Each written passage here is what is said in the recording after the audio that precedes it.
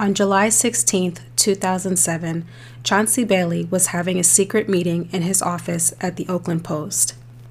Ali Salim Bey, an employee at Your Black Muslim Bakery and a spiritually adopted son of Yusuf Bey Sr., had agreed to an interview. Salim told Chauncey about all of the illegal activities that the bakery was involved in and also gave him financial documents. By the end of the meeting, Chauncey confirmed that he would be writing an expose on the business, and Salim agreed to be his confidential source. As Salim was leaving the building after the meeting, he bumped into Bey Sr.'s ex-wife, Nasaya Yehuda. Yehuda worked in the advertising department at the Post, and she questioned Salim about why he was there. Salim made up a lie and quickly walked away. On August 2, 2007, Chauncey would be murdered on his way to work. Hi, I'm your host Gigi, and welcome back to Noir True Crime Files.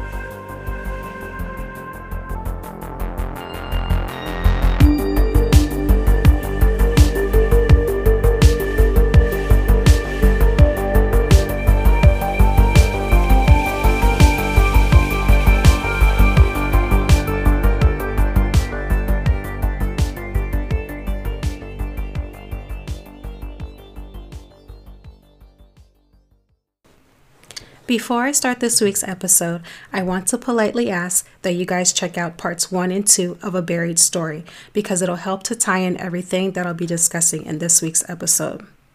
Also, slight content warning. I will be briefly discussing sexual abuse against young girls, so listener discretion is advised. When Devondre Brassard was arrested on August 3, 2007, he initially refused to speak to Sergeants Derwin Longmire and Lou Cruz. He had been caught earlier that morning by Oakland PD during the raid tossing a shotgun out of a window, so he thought they were going to charge him with gun possession. Instead, they were questioning him about Chauncey's murder. Brassard claims that the sergeants brought Yusuf IV to his interrogation room and left them alone together. During that conversation, Devondre says Yusuf manipulated him into confessing to Chauncey's murder. According to Yusuf, however, Devondre is the one who asked to see him, and Oakland PD backed his claim. Either way, Oakland PD allowed for the two men to have a private meeting with no cameras or other recording devices and no officers present.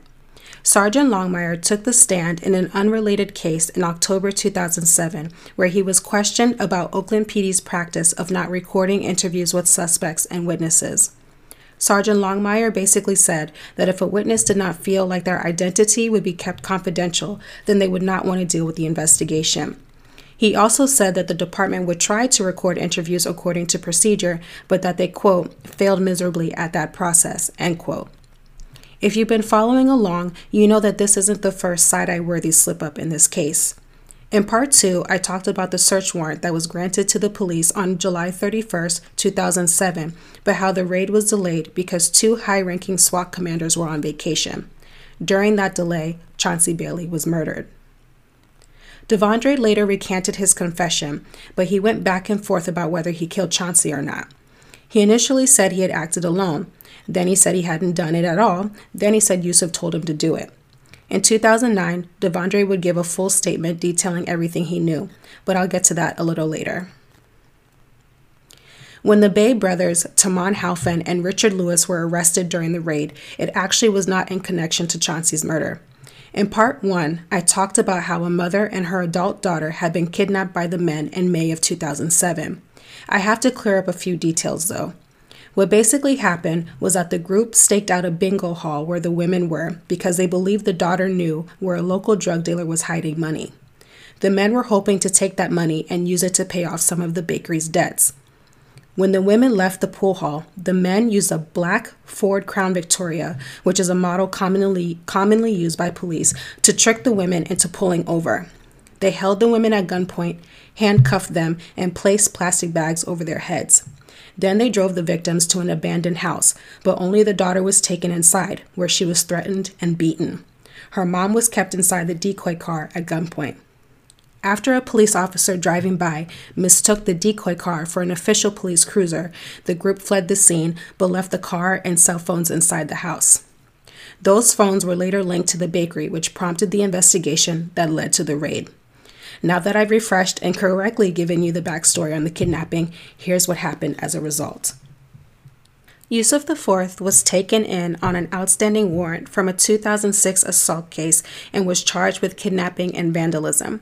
The vandalism charge stemmed from two incidences in 2005 when Yusuf and other associates were caught on security camera destroying property and merchandise belonging to two Muslim-owned liquor stores. Yusuf V and Joshua Bey are Yusuf IV's younger half-brothers, and they were arrested for kidnapping and torture. In Part 2, I discussed Yusuf Bey Sr.'s years of sexual abuse on young girls and how that abuse resulted in the births of many children. Kawana Banks came forward in 2002 alleging Bey Sr. had repeatedly raped her when she was a child and that he was the father of her 3 older children. DNA results proved that Bey Sr. had fathered the children, which led to him being arrested and charged for felony sex crimes. Unfortunately, Kawana's older sister was also a victim of Bey Sr. and had given birth to 2 of his children as well. Kawana is Yusuf V's mother, while her sister is Joshua's mother. In February 2008, Joshua struck a deal with prosecutors that in exchange for a 3-year prison sentence, he would testify against his brothers, Halfin and Louis. The news about the plea deal wasn't revealed until several days later during a preliminary hearing. The prosecution claimed they kept it a secret for Joshua's safety, and the remainder of the trial was extremely tense. During Joshua's testimony, Yusuf yelled out things like, "You can't call me brother, and you're not a Bey anymore." After the trial, there was a fight outside the courthouse between Joshua's mom and other Bey family members. Bailiffs ended up having to separate them. Joshua served out his sentence at the North County Jail and was released in 2011. Yusuf V also took a plea deal and agreed to testify against Louis. He pled guilty in 2009 to his charges and was sentenced to 10 years in prison. There isn't much personal information about Taman Halfin or how he got involved with the bakery. When he was arrested, he was charged with kidnapping, torture, and real estate fraud. Halfin was the other associate who got caught along with Yusuf IV using fake IDs to buy homes in the Bay Area. They forged documents in order to obtain a loan from a Bank of America, and with the funds, Halfin purchased 2 homes, which totaled up to $1 million. Halfin pled no contest to his charges and was sentenced to 16 years in state prison in 2011. The only personal details I was able to find on Richard Louis was that he was a former high school football star.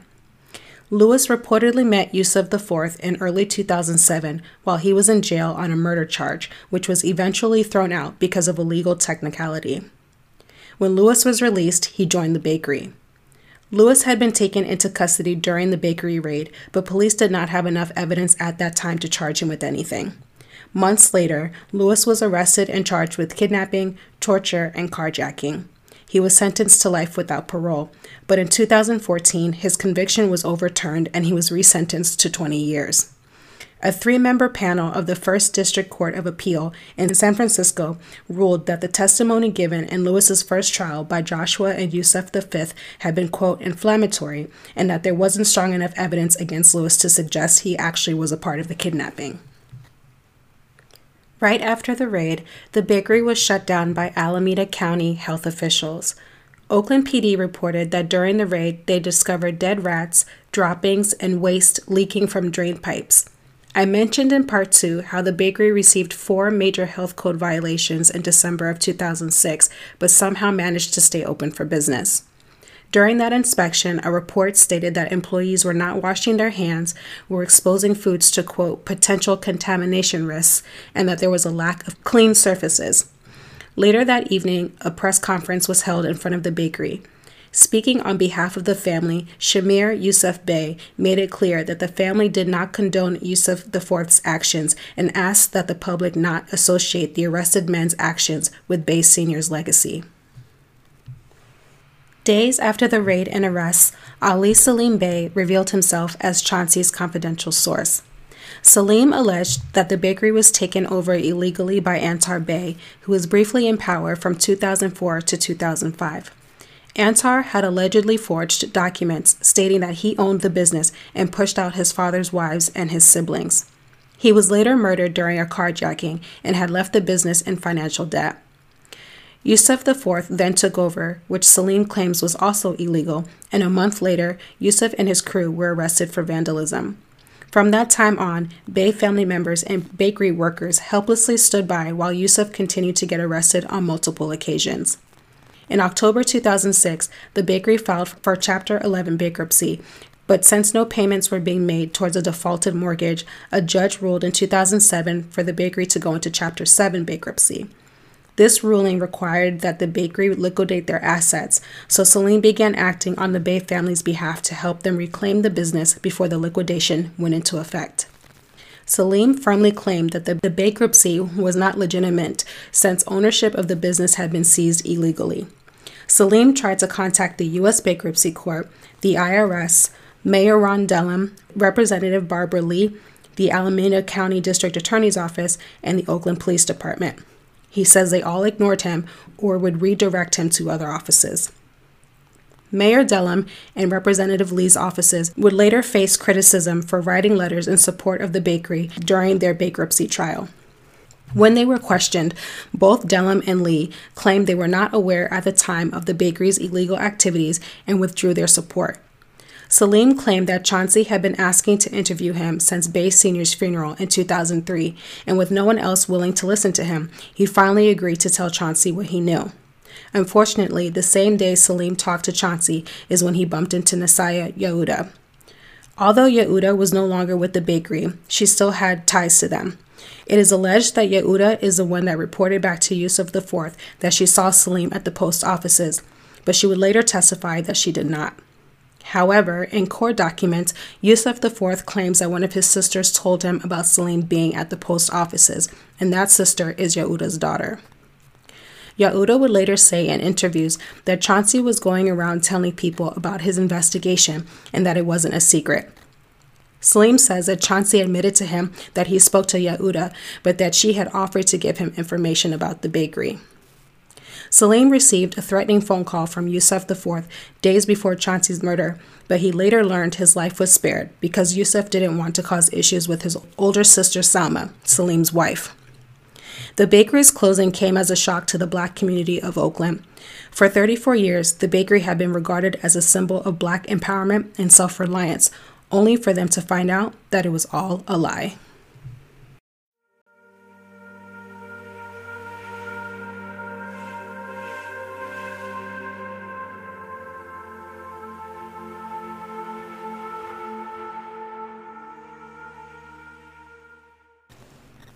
Chauncey Bailey's funeral was held on August 8, 2007, at the East Oakland St. Benedict's Catholic Church. There were reportedly 700 people in attendance, and the church was so packed that people were seated in folding chairs, standing along the walls, and standing outside in a line that stretched down the street. The Oakland Interfaith Gospel Choir and the Oakland East Bay Symphony Orchestra provided the music for the service. Among the guest speakers at the service were Chauncey's ex-wife, Robin Hardin, Mayor Ron Dellum, and Paul Cobb. During her speech, Robin told the packed church about how loving Chauncey was, that regardless of who you were, he treated everyone with respect and kindness. Despite their divorce 10 years prior, they had remained friends. When Mayor Dellum spoke during the funeral, he acknowledged that his relationship with Chauncey was tense at times, but that he respected Chauncey's dedication to the community. Dellum also spoke about violence in Oakland, saying, quote, "If we are to pay tribute to Chauncey Bailey and all who have lost their lives in this city to violence, we must at this moment embrace the quality of human life. We cannot fall prey to fear and cynicism. We will not be cowed by fear. We will take back our community." He received a standing ovation once he was done. Paul Cobb shared some of his favorite memories with Chauncey during his speech, but at one point he broke down a bit when he admitted that he'd been receiving threats since Chauncey's murder. The latest one he had received was right before the funeral. Cobb said, quote, "To the forces behind and connected to this assassination, it isn't over. You might have assassinated the messenger, but the message will prevail." When the almost 3-hour-long service ended, pallbearers carried Chauncey's dark wooden casket to the front of the church to receive a final blessing of holy water. The New Orleans version of As the Saints Go Marching In began playing as people left the church. Black motorcycle gang, the East Bay Dragons, lended their support during the funeral by leading the procession of cars to the Holy Sepulchre Cemetery in Hayward. Club member Darnell Livingston also stood outside of the church holding a large sign that read, "Stop Black-on-Black Violence." A few months later, in October 2007, 24 journalists joined together and created the Chauncey Bailey Project. Their goal was to continue Chauncey's work and to also continue reporting on his case. The group modeled themselves after the Arizona Project, which was created after the murder of reporter Don Bolles. Bolles had been investigating the Chicago Mafia when a bomb exploded in his car when he was on his way to interview an informant. Bolles survived for 11 days before passing away. Chauncey was the first journalist since Bolles' death in 1976 to be murdered over a domestic story. With support from local papers and universities, as well as funding from several different foundations, the writers of the CPB were able to look deeper into the Oakland PD's handling of the Bakery's investigation and Chauncey's murder. In December 2007, the CPB uncovered another suspect involved in Chauncey's murder. Antoine Mackey was also a bakery employee and happened to be Devondre Bessard's roommate at the time of the murder. Mackey had a violent criminal history, which included past charges of sexual assault and attempted murder. When the CPB spoke with Mackey, he denied being involved with the murder. However, when they spoke with another employee named Roberto Magana, he told them that he saw Mackey driving away in his white Dodge Caravan. Magana told Oakland PD that he had actually given his keys to Yusuf IV, but Yusuf claimed that this wasn't true. Magana said that Mackey left between 5:30 to 6 a.m. and came back with the car between 7:30 and 7:35 p.m. If you remember in part 1, after Bessard killed Chauncey, he was seen driving away in a white van. Chauncey was also killed at 7:25 a.m. Shortly after speaking with the CPB, Mackey went on the run. He failed to appear in court on unrelated charges, and a warrant was put out for his arrest. In April 2008, Mackey was caught and arrested on the unrelated charges. In June 2008, the CPB released a secret video of Yusuf IV, his brother Joshua, and Taman Halfin, which was recorded 3 days after the bakery raid. All 3 men are sitting in an interrogation room discussing Chauncey Bailey's murder, and it's a pretty incriminating video. You can hear Yusuf basically bragging and laughing about Chauncey's murder in detail, while his brother and Halfin are asking him questions and laughing along with him. Until the release of the video, Yusuf had maintained that he had nothing to do with Chauncey's death. Yusuf revealed a lot of things in the video, like how he went by the murder scene afterwards to check it out, how he was aware that Oakland PD had put a tracking device on his car, and that they knew that he, Devondre, and Antoine Mackey had been at Chauncey's apartment the night before the murder, how the shotgun and shells used to kill Chauncey had been in his possession after the murder, but how he'd given it back to Devondre because he felt like the FBI was watching the bakery. He also said that Sergeant Longmire was protecting him and that he'd helped to pin Chauncey's murder on Devondre. Yusuf explained that Devondre basically confessed because he told him that Oakland PD was going to blame Yusuf and the bakery for Chauncey's death unless Devondre took the fall. Yusuf also told his brother and Halfin that they needed to get their stories straight. When he was later questioned about the video, Yusuf still claimed that he had nothing to do with it and that he made up stories to mislead the police. Ballistics testing would later show that the shotgun Devondre threw out the window during the raid was the same shotgun used to kill Chauncey, and that it had been stolen from one of the liquor stores Yusuf and his crew had vandalized in 2005. Yusuf IV and Sergeant Longmire had formed a big brother, little brother bond during the time Longmire was working on Antar Bay's murder case. After the release of the video, the CPB looked further into Sergeant Longmire's handling of Chauncey's murder case and discovered that Longmire had not only ignored evidence that linked Yusuf IV to Chauncey's murder, but that he'd also interfered in 2 of Yusuf's other felony cases, one of them being the kidnapping case. Longmire failed to note that the tracking device placed on Yusuf's car placed him outside of Chauncey's apartment for 14 minutes the night before the murder. Oakland PD also had not analyzed Yusuf's cell phone data, which also placed him outside of Chauncey's apartment.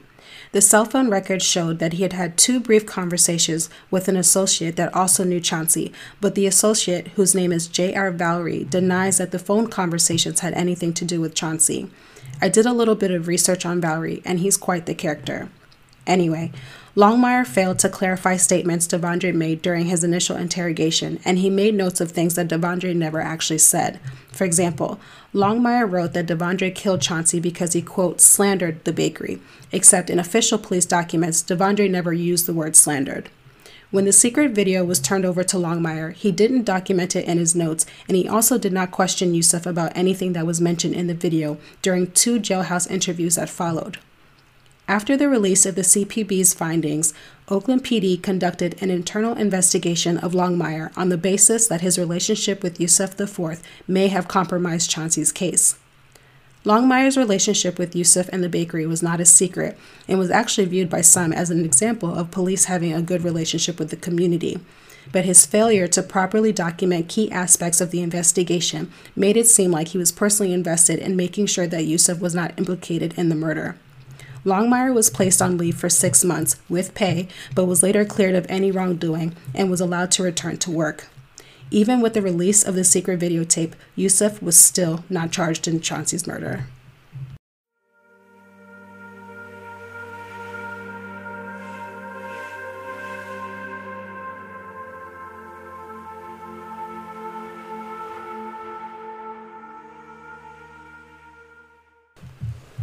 In April 2009, Devondre Brassard accepted a plea deal and several days later testified in front of a grand jury.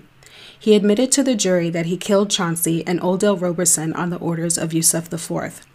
Roberson was a local homeless man and uncle to Alphonsa Phillips, the man who was convicted in the death of Antar Bey. It is alleged that Yusuf ordered Roberson's murder in retaliation for his brother's death. During his testimony, Brassard also named Antoine Mackey as his accomplice in both murders. Brassard said that Mackey was the getaway driver the morning of Chauncey's murder and that Mackey was the one who handed him the shotgun used to kill Roberson.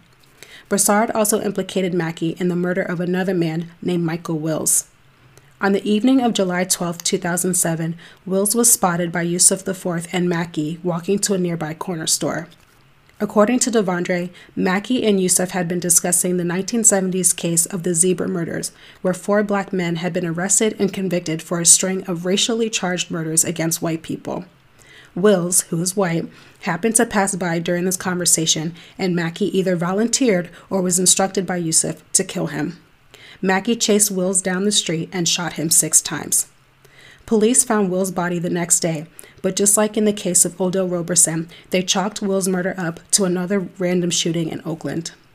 Devondre claims that after Mackey killed Wills, that he went around bragging about it, calling Wills a, quote, white devil. Brassard told the grand jury that in exchange for the killings, Yusuf offered to teach him and Mackey how to forge loan applications so that they could get thousands of dollars that they wouldn't have to repay. As part of the terms of his plea deal, Brassard pled guilty to 2 counts of voluntary manslaughter and would be sentenced to 25 years in prison. He would also have to testify against Yusuf and Mackey at trial.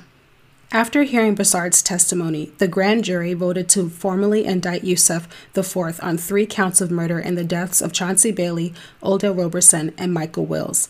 The charges included special circumstances which would allow the prosecution to seek the death penalty against Yusuf. Mackey was also indicted on 3 counts of murder with special circumstances. Both men pleaded not guilty to the charges. Police officials claimed that they didn't initially move forward with charging Yusuf in Chauncey's murder because he was already facing life for the kidnapping and torture charges, but with his history of blowing off court dates and evading lengthy prison sentences, the likelihood of those charges being dropped was pretty high. He pretty much would have gone away with his involvement in Chauncey's murder if not for the CPB's explosive findings on Oakland PD's handling of Chauncey's murder case. While awaiting trial for Chauncey's murder, it was discovered that Yusuf IV had ordered a former bodyguard from the bakery named Gary Popoff to kill 2 witnesses set to testify against him. Popoff was arrested the same day during a traffic stop on suspicion of attempted witness intimidation. Popoff was on parole and was sent back to prison for 9 months. Yusuf gave his hit list to his then lawyer, Lorna Patton Brown, who then gave it to his sister Aisha, who then gave it to Popoff. Police documents also showed a summarized conversation over the phone between Yusuf and Popoff discussing one of the intended victims. Patton Brown stepped down from Yusuf's case, had her law license suspended for 2 years, and resigned from practicing law. In the summer of 2019, Patton Brown began petitioning to have her license reinstated. A judgment on that petition is still pending. After a long delay, Yusuf IV Bey and Anton Mackey's murder trial finally began in March of 2011. In her 2-hour opening statement, Deputy District Attorney Melissa Crum showed jurors photos and diagrams while breaking down the case as, quote, voluminous but not complicated, because the evidence made it clear that Yusuf and his soldiers, as she called them, were guilty of committing crimes for the benefit of the bakery. Crum stated that Yusuf's motive for killing Chauncey was to stop him from reporting on the bakery in order to save it from its upcoming bankruptcy, and that he had harbored resentment towards Chauncey for writing articles in the past about his father after he was arrested on child rape charges. One witness who took the stand testified that she'd seen Chauncey the morning of his death and that a man fitting Devondre Broussard's description came running past. She wasn't sure at first that what she saw with him was a gun, but when he came running back across the street towards the white van, she was positive that he had a shotgun with him. Another witness who also saw Devondre running past the morning of the murder said that he heard 2 firecracker-sounding pops at 7:25 a.m., and from a distance he could see Chauncey's body laying on the ground. This witness said he saw the masked gunman turn to run, but then turn back to Chauncey's body and fire his gun once more and then run away. The first officer on the scene, whose name was Trenton Thompson, testified that he viewed Chauncey's body and saw that part of his face was missing. He also checked for a pulse, but there wasn't one.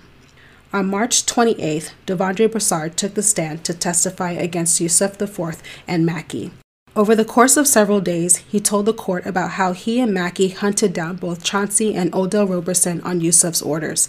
He told the court that Yusuf, quote, wanted us to kill him. He was concerned about what he was writing when he was speaking in reference to Chauncey.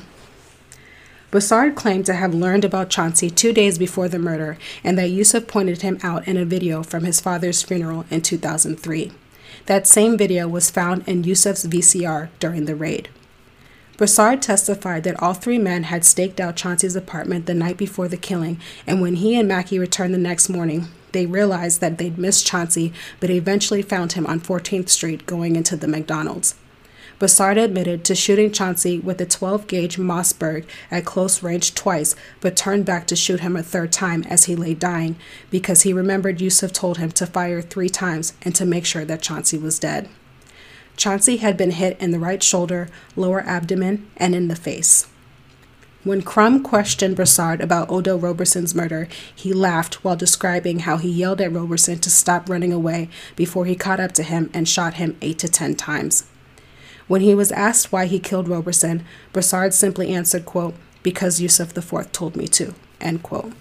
Broussard also admitted to turning on the bakery partly because of the plea deal, but also because he was upset at the way he was treated after he got arrested. He said, quote, I was let down. No one said to tell me what was up. I realized Yusuf brought all this shit down on all of us. Evidence presented in the trial included the secret videotape of Yusuf, Joshua, and Halfin discussing Chauncey's murder and the kidnapping. The jury was allowed to watch the video in its entirety. A device expert took the stand to show reports from the tracking device on Yusuf's car that proved he was at Chauncey's apartment the night before the murder and that he'd driven by the murder scene 45 minutes after Chauncey was killed. The shotgun used in the murder and a spent shell that was discovered in Yusuf's bedroom were also presented. The spent shell matched the brand and type of load that was found at the crime scene near Chauncey's body. It was later proven that the same shotgun was used to kill Roberson and Wills. Yusuf never took the stand in his defense, but Mackey did. He claimed Broussard was pinning Chauncey's murder on him because he'd slept with women Broussard was interested in. Mackey denied having anything to do with both murders and said he was either working at the bakery or at home when the murders took place. When Prosecutor Crum cross-examined him about receiving phone calls early in the morning from Yusuf the day of Chauncey's murder, Mackey claimed to not know or remember what she was talking about. In her closing arguments, Crum acknowledged that Broussard had committed murder, but that his testimony was still valid and proved that Yusuf and Mackey were involved and guilty of the 3 murders. In their closing arguments, the defense claimed the prosecution's case was built on lies and that Yusuf and Mackey should be acquitted because Broussard's testimony lacked credibility. In July 2011, the jury ultimately found Yusuf IV guilty on all 3 counts of murder, and 2 months later, he was sentenced to 3 consecutive life terms. Mackey was also found guilty, but only on 2 out of the 3 of his counts. Jurors were split on whether Mackey actually had anything to do with Roberson's murder. He was sentenced to 2 life terms. Neither he nor Yusuf are eligible for parole. Yusuf didn't speak during his sentencing, but through a written letter read by his attorney, he continued to deny his involvement in the murders and that he, quote, will not rest until I find those truly responsible for setting up this operation. Yusuf's statement included what he considered an apology to the Bailey family, where he expressed regret for, quote, not making a wiser decision and allowing this to have occurred on my watch. Devondre Broussard is currently serving his 25-year sentence at the Sierra Conservation Center in Jamestown, California. If you're interested in making a pen pal, he has a profile up on writeaprisoner.com. Antoine Mackey is serving his life sentences at the Salinas Valley State Prison in Soledad, California. Yusuf Ali Bey was initially sent to San Quentin Prison to serve out his life sentences. The charges against him in the kidnapping and torture case were dropped in exchange for his sentencing in the triple murder case. In 2012, he was sent to solitary confinement for an undisclosed amount of time for trying to bribe a guard to bring him a cell phone. Later that year, Yusuf posted messages to a website created by supporters claiming that he would return bigger and better to the city of Oakland and that he had a surprise for his friends and enemies. This was the second website ran in support of Bey, and just like the first, it was eventually taken down. At some point, Yusuf was sent to Salinas Valley State Prison, and in 2016, he was investigated for trying to order more murders against people he felt had wronged him. Text messages on the phone seemed to imply that even though he was in prison, that he still was capable of doing harm to others. Yusuf is currently housed at the California Medical Facility in Vacaville, California.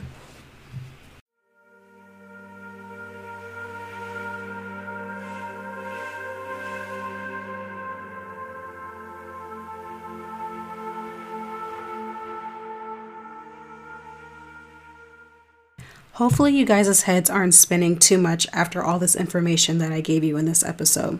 To be honest, this case was pretty challenging to research and write about simply because I wanted to make sure I had every single fact straight. I would have had this episode done months ago, but I had midterms, work, and life was happening. Thank you guys for continuing to support the show during my hiatus, and I hope that I was able to tie up this story for you despite the long wait. One of the biggest takeaways from this case is that the community of Oakland lost a valuable member in Chauncey Bailey.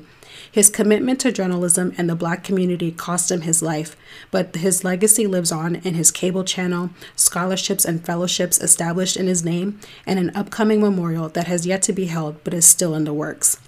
Bailey definitely left an impact on almost everyone he met, and unfortunately, he lost his life doing what he loved most. Even though this series was centered around Chauncey Bailey, I want us to remember that he was not the only victim. Thankfully, the abused women and girls of the bakery survived and their stories were eventually heard, but more could have been done to save them if Oakland County officials had stepped in and really investigated what kind of business Yusuf Bey Sr. was running. There was Oldell Roberson, Michael Wills, Ronald Allen, and Peter Kaufman. Bakery employees who dared to fight back, like Allen, wound up dead or left town in fear for their lives. In some of the articles I read, I did see that when defending the bakery, people would mention that it housed people in the community, it fed them, and it gave them a sense of purpose. But all of that came at a price, so it's hard for me to still accept the good when there was so much more bad that came from it. The building where the bakery once stood was sold, and in its place is a catering company. It's pretty fair to say that Yusuf Bey Sr. established a business that on the outside was meant to serve the community, but he used the vulnerable people of his community and members of his own family to enrich himself and satisfy his predatory urges. And he passed down those traits to his children Antar, Yusuf IV, Yusuf V, and Joshua. The one thing I don't understand is what the city of Oakland had to gain from turning a blind eye to Bey's criminal activity. I couldn't make a connection of how they benefited from his crimes when they were the ones giving him money and basically staying out of his way, and also later helping his son to avoid facing consequences for his actions. If any of you want to share your thoughts and theories and overall opinions about this case, please reach out to me on Twitter and Instagram at NTCF Podcast. The show is available on all streaming platforms, and I'll link all of the resources I used for this episode in the show notes. Thank you guys again for tuning in. Until next time, goodbye for now.